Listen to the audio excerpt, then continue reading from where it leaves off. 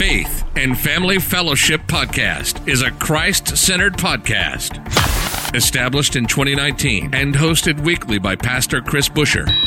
Addressing a host of topics such as the Great Commission, Christian discipleship, and often featuring interviews with special guests who are experts in their field. The views and events expressed on this podcast and all related materials belong solely to their author and not necessarily to the author's employer, organization, committee, or other group or individual. While all attempts are made to present accurate information, some information may become outdated over time. Faith and Family Fellowship Podcast makes every attempt to timely update any and all such information. Without further delay, here's another powerful episode of Faith and Family Fellowship Podcast.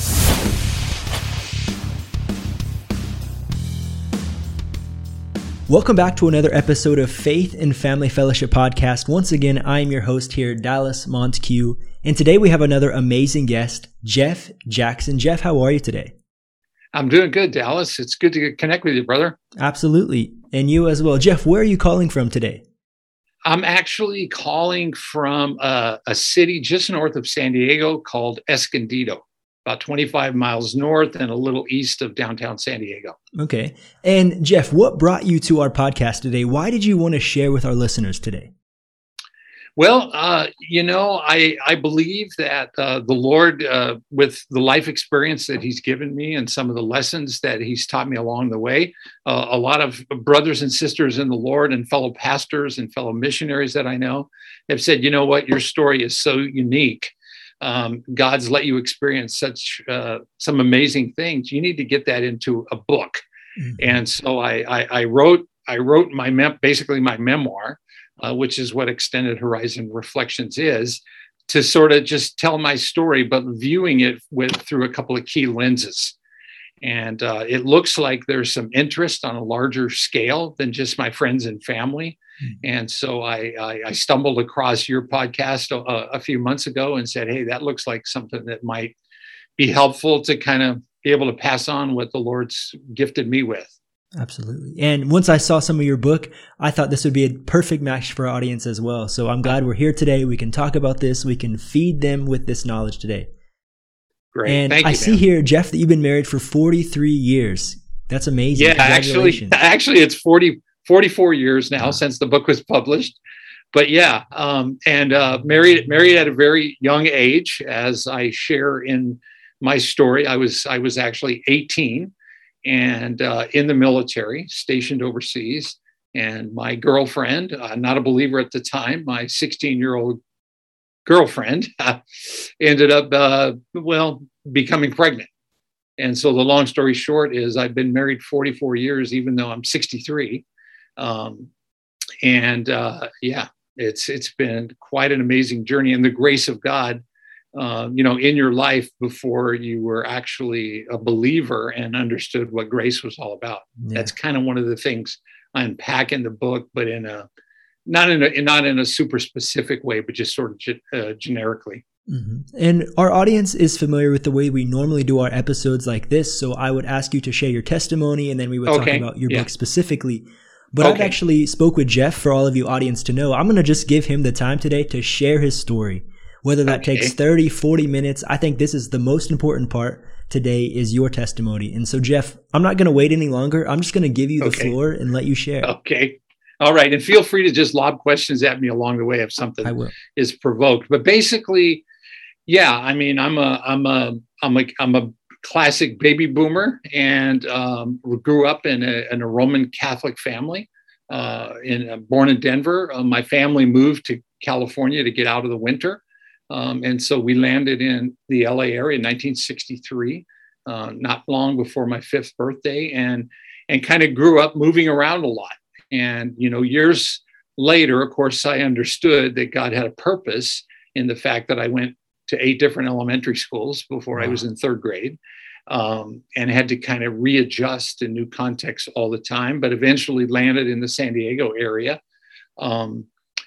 Fell in love with love at first sight with a girl when I was 15 and she was 13. And again, this is the story that I tell in my book, the details.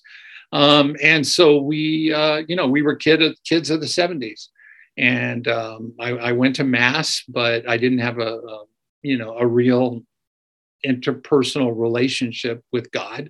I knew about him as a Roman Catholic and had key doctrines down and believed in those key doctrines, but certainly wasn't a believer. And then, long story short, I was going to go to college and decided that, I didn't want to stay local. I think because of the way I was raised and all the moving we did, I sort of like to do things that are unfamiliar, uncomfortable.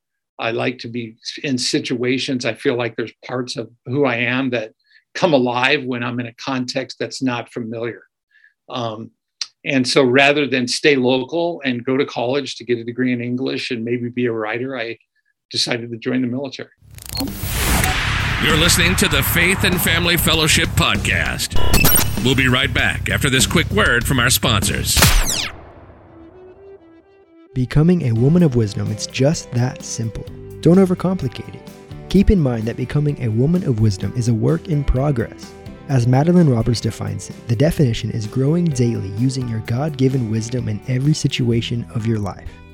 Enjoy each new day, celebrate life, and don't stop until the vision comes to fruition. Pick up Madeline Roberts' newly released book, Becoming a Woman of Wisdom, on Amazon today. One of the biggest lies ever told is that when people die, that they naturally go to heaven. However, heaven is not automatic. This booklet, Heaven Not Automatic, explains the gospel of Yeshua and includes the prayer of salvation. Give this gift of love to all that you know and share everywhere you go as the time is near for the Lord's return. Find this book and other resources at heavennotautomatic.com.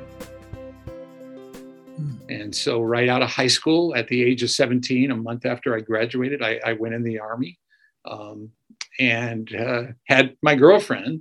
Mm-hmm. Yeah, go ahead. Let me ask you a question. How did your faith play into going into the military? My faith didn't play into it at all at that time because, I was a Roman Catholic, and mm-hmm. in a sense, church is something you went to, but I didn't have a knowledge of the Bible. I didn't view every day as a gift from God where God's strategically using me and the things happening in my life, and I had a responsibility to represent him rightly.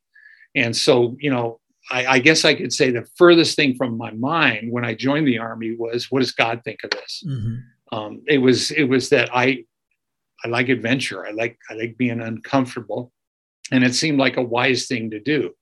Although when I first saw my girlfriend, who became my wife now 44 years, when, as I said, I was 15 and she was 13, I just sensed, as much as I understood about God at the time, that she was the one God had for me. And I started praying more diligently than I'd ever prayed before, that God would help give me this girl to be my wife and spend the rest of my life with.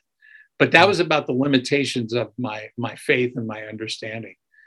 And so through some interesting circumstances, as I said, I ended up going to training in the military, and then wound up being stationed in northern Japan on an 18-month tour. And while I was over there, my wife and I sort of manipulated things on this end so that we forced parents to let us get married.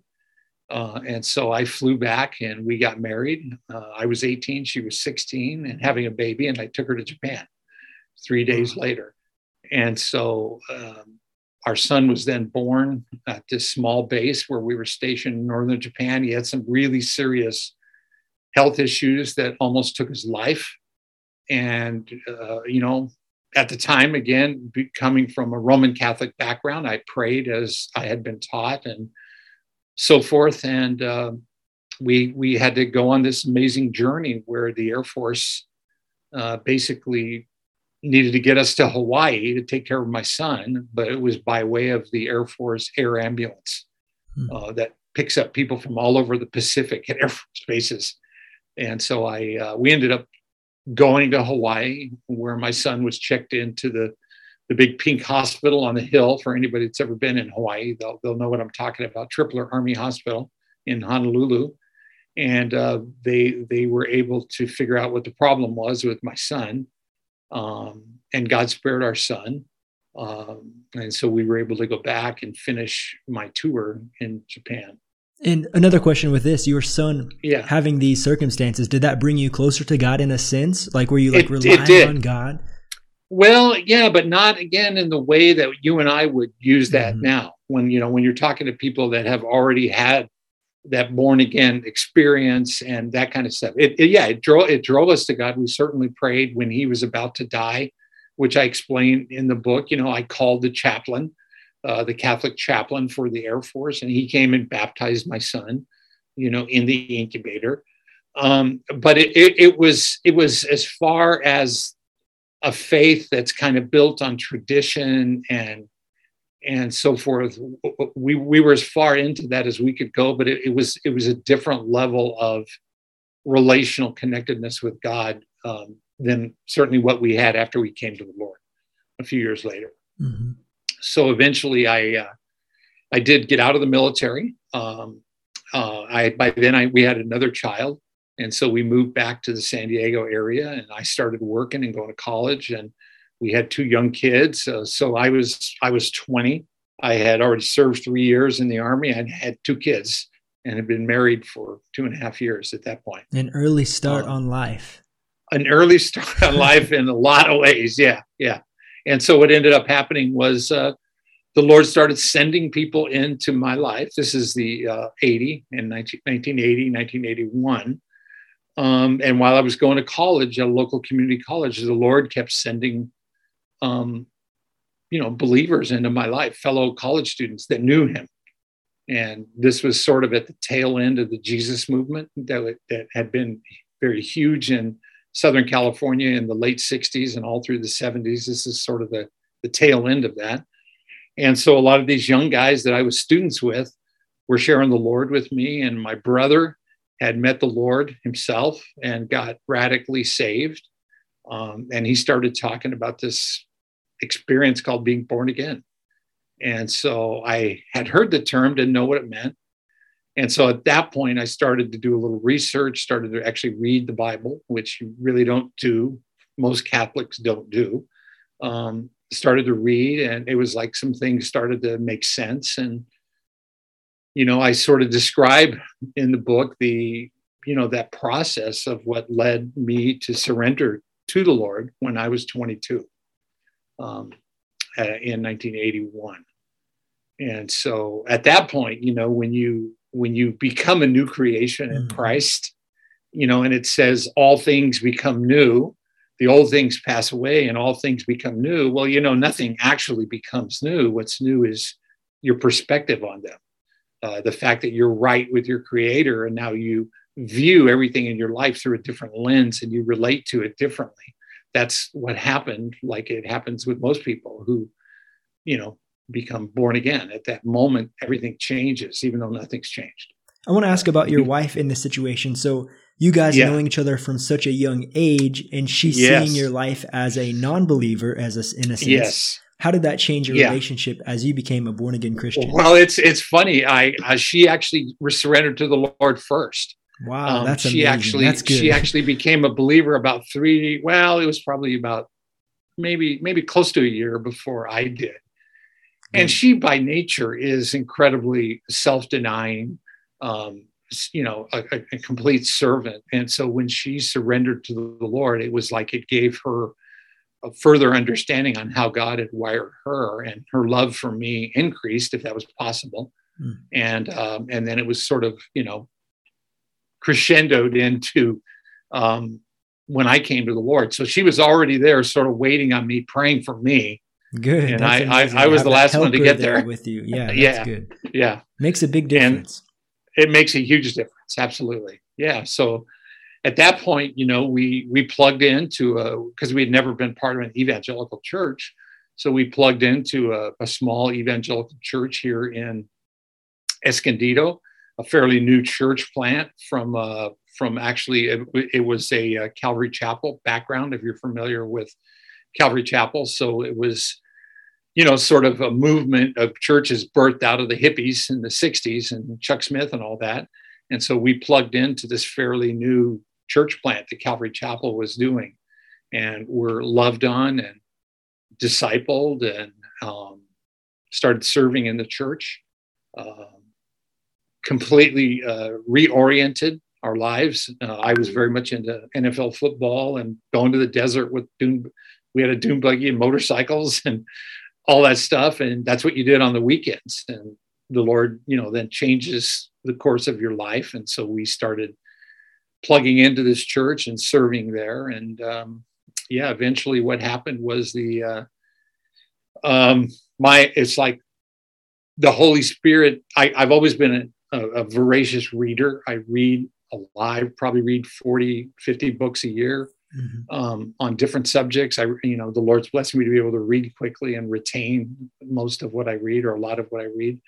And so now with the Holy Spirit, in me, I was ravenous about understanding the Word. And so plunged into some in-depth studies with the Word. There was a seminary in our town that I went up to. Didn't take any classes there, but they had this humongous library. And so I plunged into books on theology and other things, and it was just an amazing season. The first year and a half knowing the Lord. I want to ask specifically about the Holy Spirit. So you were saying you had this life as a Roman Catholic, and then now you're a Spirit-filled believer. What does that mean to have the Holy Spirit for those people in our audience who just don't know those answers? I think what it means is that there is the experientially, what it means is that literally the Holy Spirit turns the lights on. He takes your receiver, like if you think of a radio receiver, and it's been on all along, but it hasn't been tuned to the right frequencies. And when the Holy Spirit, when you're regenerated and you're given this new birth by the Holy Spirit, by surrendering to Jesus and accepting his sacrifice on the cross, he basically turns the receiver on, and now it literally is a new birth experience that changes the way you see and interpret everything. So it's experiential, and of course it's theological too. Now all these years later, I've been a pastor and missionary and blah blah blah. There's theological, doctrinal, truth that explains this stuff, but ultimately it's not just abstract conceptual truth. It's a real experience with the real God through his Spirit. Thank you for sharing that.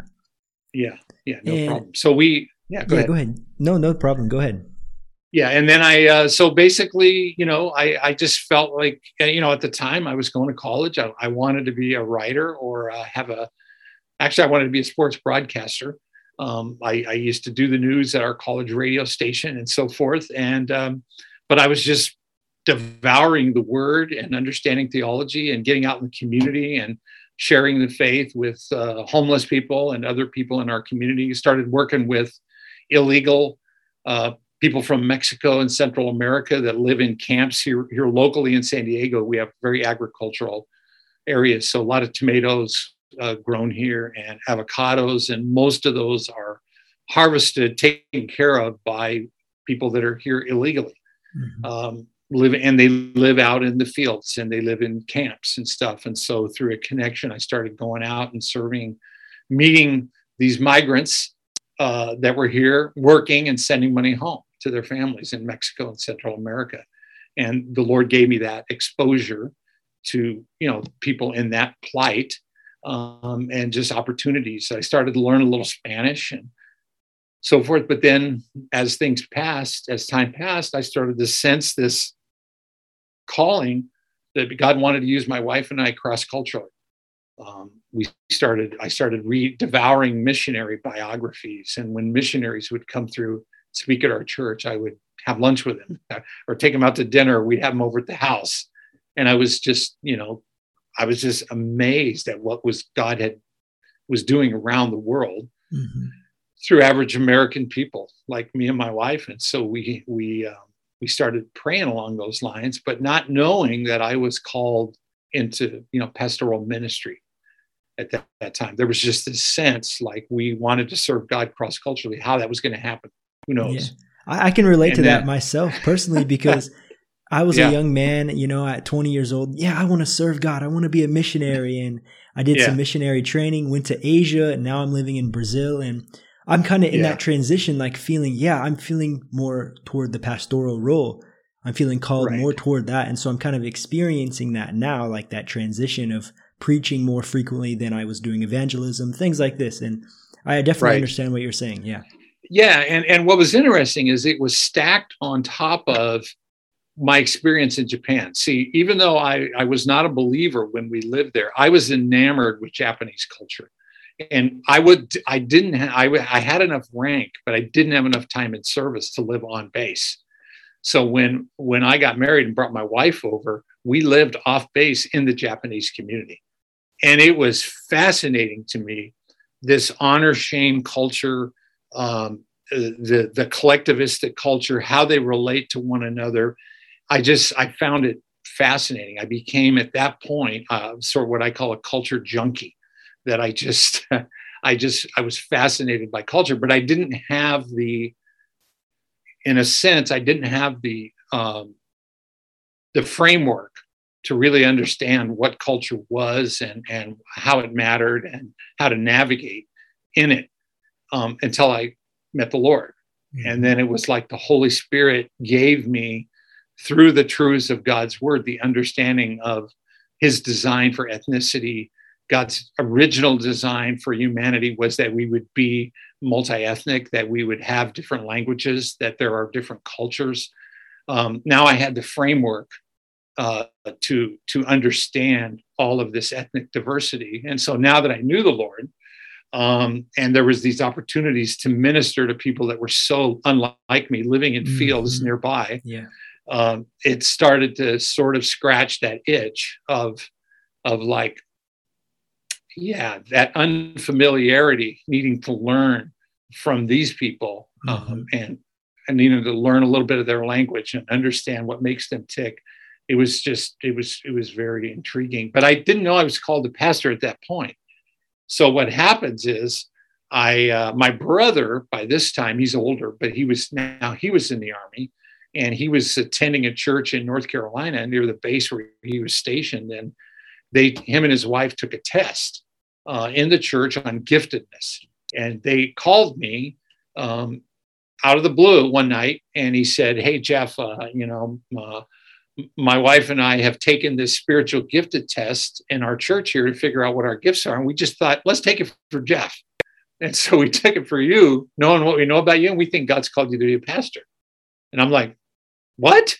They're like, yeah, we really think the way you're wired and so forth, and the way you express yourself and your ability to connect with people, we think God's called you to be a pastor. That's kind of convenient that they took the test for you. You didn't even have to take it. I know. That's pretty great. Yeah. So I didn't know that. I mean, I had never thought that God was going to call me to be a pastor, even though I knew that somehow cross-cultural ministry is something I'd be doing. And so at that point, literally within a few weeks, my pastor came and he said, "Jeff, I really think that God's got a calling on your life. And so I want to start giving you some opportunities here to teach the Bible. I want you to teach the senior citizens Bible study." So here I was, at basically 23 years old, teaching a Bible study where the youngest person was 60. Yeah. Wow. And then those people validated, you really do have a gift. And so long story short, my pastor began discipling me. And eventually the church asked me to come on staff. And how many years have you been a pastor? Well, I've been a pastor. That was 85. So how many years is that? 37 years. Wow. Yeah. Congratulations. So went on staff in December of 85. But I went on staff, and my pastor and the elders of my church knew that God was going to call us to the mission field. And we didn't know where, when, or how, but they knew my time was going to be temporary as the assistant pastor of the church. And so I stepped in, started doing all the stuff assistant pastors do. And then the Lord opened the door for me to make it through a miraculous thing, which I describe in the book, a gift from a woman. I was able to go to the Philippines and go to a city that I had heard about through some missionaries. And while I was there, the Lord just spoke literally audibly for the first time in my life, that this is where he wanted my wife and I to go and to pioneer a church. And so a year and a half later, after a lot of preparation, a lot of connections and so forth, we sold everything we had. And in September of 87, me and my wife, and we now had 3 kids, were sent to do a church plant in Cebu City, which is the second largest city in the Philippines, an urban church plant. And so we left, we went to the field. And we were sent direct from our home church rather than through an agency. Mm-hmm. And your family, your friends, the people that you knew, what did they think of this? Most of the brothers in the Lord, the people in the church, in fact, a couple of the elders, because they had been, and this is, one of my heart's convictions is the importance of the local church, your home church in your life. So the people in our church, including the elders and my pastor, they recognized my and my wife's growth in the Lord and our spiritual maturity, and they were aware of how we were serving. And so it really, because I tried to start a missions prayer meeting, I always met with missionaries. I was reading books on, missionary biographies. So when we shared, we feel God is calling us to go, their attitude was sort of like, well, of course, that's just the logical outcome for somebody that's on the path that you've been on. And so it was so clear that by the time we went, after a couple of misfires on places where we thought God was calling us until he opened this door for the Philippines, it was so clear that a couple of the elders actually said, we're so convinced of God's calling on your life to go that if you don't, we think you're going to be in disobedience. So get out of here, basically. Go do what everybody else that knows you knows you need to be doing with what God's given you. And so we did. We moved to the Central Philippines and spent 5.5 years there. How about the language barrier? What was that like?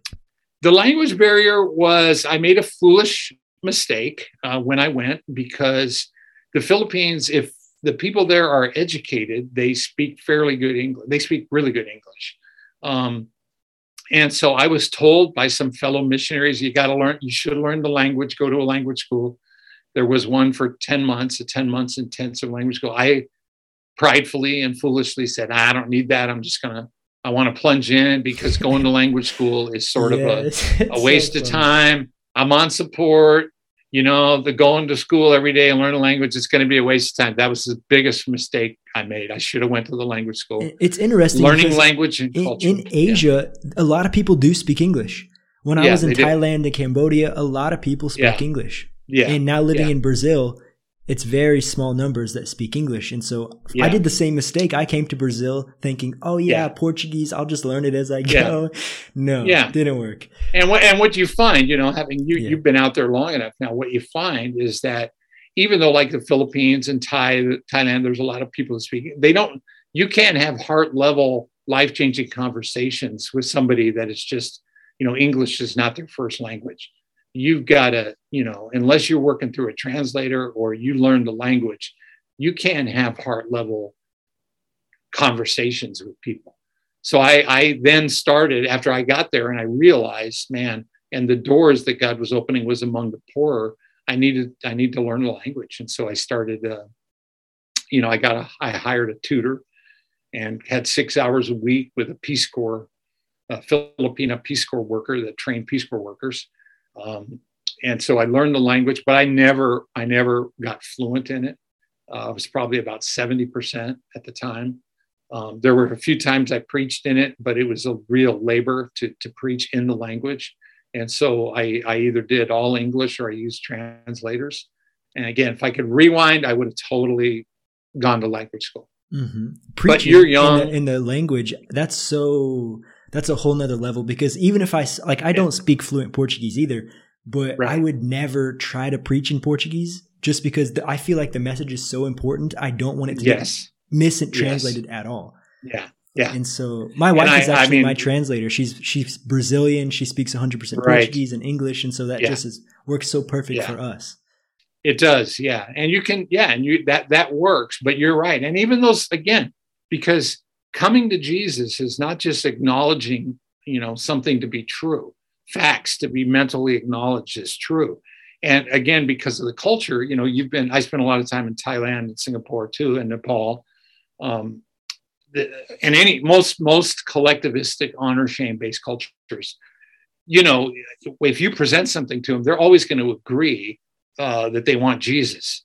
But that those responses in most cases are culturally generated because they don't want the person who's asking them to do something to lose face, and they don't want to shame them. So they'll agree with whatever you ask them to agree with. And you go away thinking people were surrendering to Jesus, when in reality they're just being culturally kind. And there's been no substantive change. And substantive change comes about when you talk at the heart level, where you can actually communicate things of the heart. So anyway, so we ended up doing that church plant and training up a national and turned it over to him, and then came back in 93, wanting to go back to the mission field with some experience now on the field and loving missionaries, and having done a lot of counseling with other missionaries along with pastoring. And then the Lord, we thought the Lord was going to call us to the former Soviet Union to do missionary care, but the doors didn't open for that. And so I ended up planting a Filipino church in San Diego in 94. And so planted that church through connections in the Filipino community here. And that became a multi-ethnic church. And eventually ended up starting a missions organization that would sort of meet the need for churches that want to send their people direct. And so how much more time do we have? No, feel free, Jeff. Take it. Okay. Do what you do. So what happened is I was pastoring a church. I started teaching the Perspectives course, if you're familiar with that. I got invited to teach Perspectives and then teach the missions courses at our Bible college, Calvary Chapel Bible College. So I taught culture and missions theology and frontier and urban missions and, pretty much all kinds of subjects related to taking the gospel to the nations. And so I just saw a need for sort of a different kind of missions agency that would provide the admin things, receive and receipt the donations, W-2 the missionary, not 1099 them, which is a big deal. But would leave the home church in the driver's seat. So I created a missions organization in 99 called Shepherd's Staff Mission Facilitators. And we are sort of a hybrid agency where we help local churches that send their own people to the field. We provide the back office admins side of things. And let me ask, where are you functioning at with this? Is it all over the U.S., working with churches and then placing them all over? It's our headquarters is in Albuquerque now due to some health issues that I had. We moved it from California to Albuquerque. And then we serve about 130 churches around the country and 200 of their missionaries in 60 countries.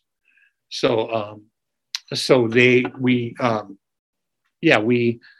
we do that. My role is I do missionary intake. I do the onboarding interviews with missionaries, the first connection with their leadership in their home churches. And then I train the churches that send their people out through us. I train them on how to care for missionaries, how to set up care structures and those kind of things, so that those that are sent well and cared for by their home church.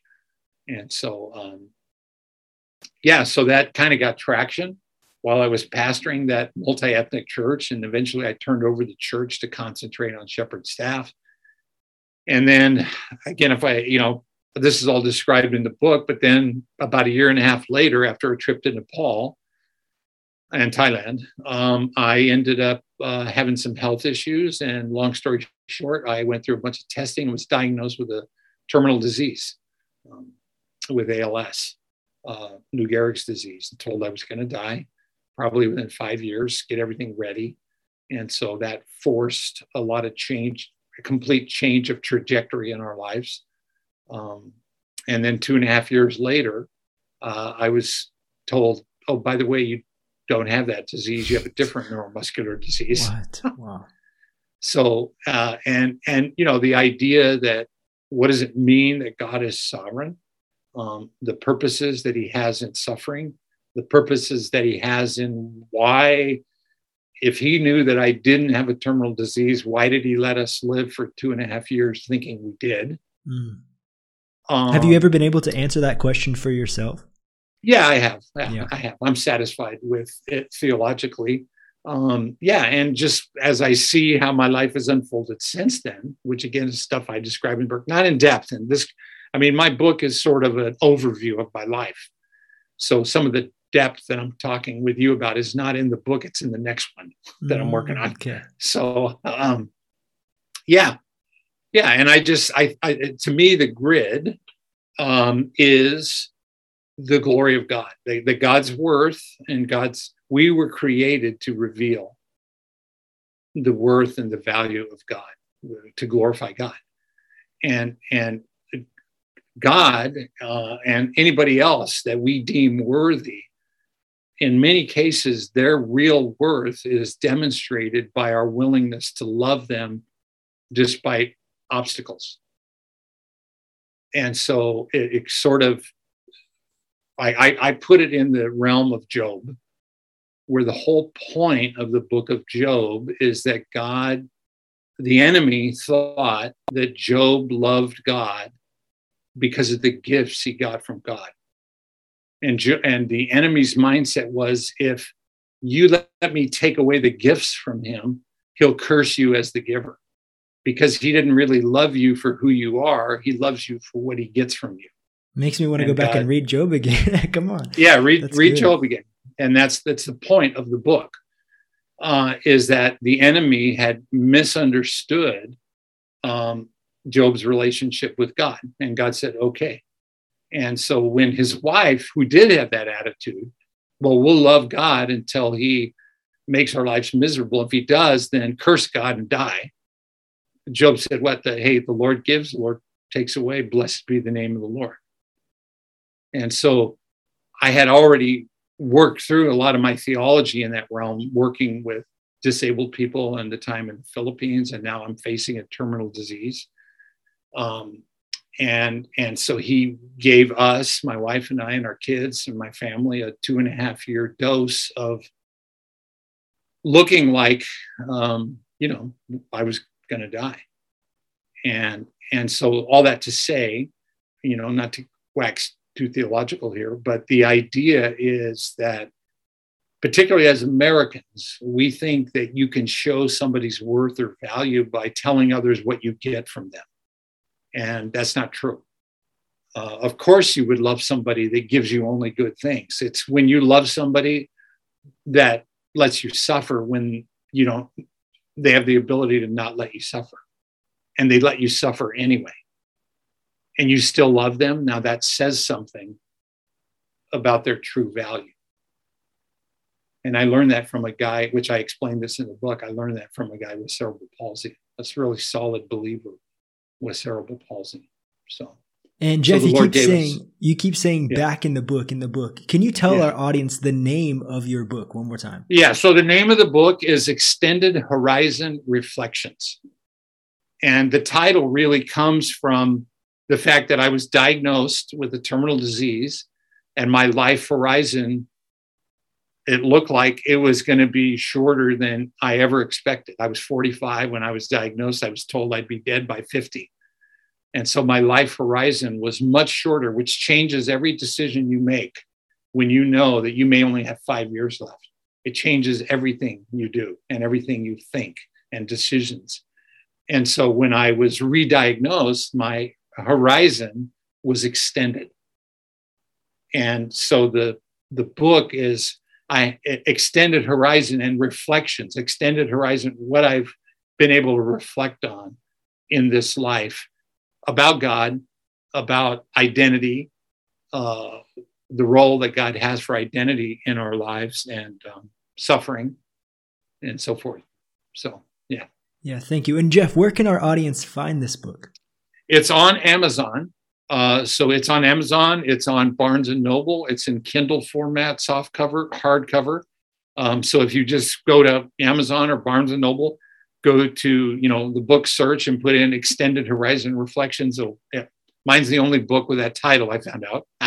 And it'll bring it up, and you can buy it in Kindle version or softcover or hardcover there. Okay. And again, digital book as well. Did you say digital? Yeah, digital. Kindle version. Yeah. Perfect. On both Barnes and Noble and Amazon. And the Kindle version, the electronic version is like $2.99. The other ones are much more expensive, but I don't set the price on that. The publisher does. And so, but again, these, you and I are going much more deep on some of these subjects. Whereas when I tell my story here, I kind of glaze over some of this stuff. And then the follow-up book is going to be, it's going to be about, what is some of the things I've learned about God, about suffering at a much deeper level, more about culture and language and ethnicity. And its Do you purposes. Have a deadline on this book, on the release of that? No, it's actually already released. The second book? The second book. No, not at all. Nothing yet. I'm in the midst of just writing it right now. Yeah. Okay. So it'll be at least a year out. Well, Jeff, thank you so much for all the things you've said today. I believe our audience is blessed by our conversation today. If I could ask you one more question, what would be your overall point today that you want our listeners to take away from your time here? Yeah, I think that the overall point would be that that God loves you beyond your ability to comprehend, and that there are no accidents and coincidences. That what you've experienced, the life inventory you have right now, whether it's a lot of really great, pleasurable experiences or a lot of challenges, trials, suffering, the inventory you have right now is what God designed for you to have. And that inventory is exactly what you need to represent him rightly. So that would be there are no accidents or coincidences. So even those bad experiences, if you were abused, if you had whatever, none of that is by accident. God's permitted it to happen. And there is a way through his power and his spirit that you can represent him rightly and be used in the lives of others because of what you've experienced. Mm-hmm. Thank you, Jeff. I'm personally blessed by our conversation because in the beginning you were speaking from a perspective of, I wouldn't say a non-believer, but a Roman Catholic, right? Yes. And then you started to share that progress of becoming a spirit-filled believer. And it definitely changes your perspective, like you were saying. And so I was excited to see that transition point in your life because the way you were saying it, I knew you've reached that point. I just couldn't find out when. So perfect. Perfect, no problem. You've just listened to the Faith and Family Fellowship Podcast with your host, Pastor Chris Busher. Faith and Family Fellowship Podcast was recorded live in studio with final editing made before uploading. Subscribe today to Faith and Family Fellowship Podcast on iTunes or Google Play. For more fantastic daily content, visit Pastor Chris Busher online via Facebook, YouTube, and Instagram. Don't miss the next episode on Faith and Family Fellowship Podcast.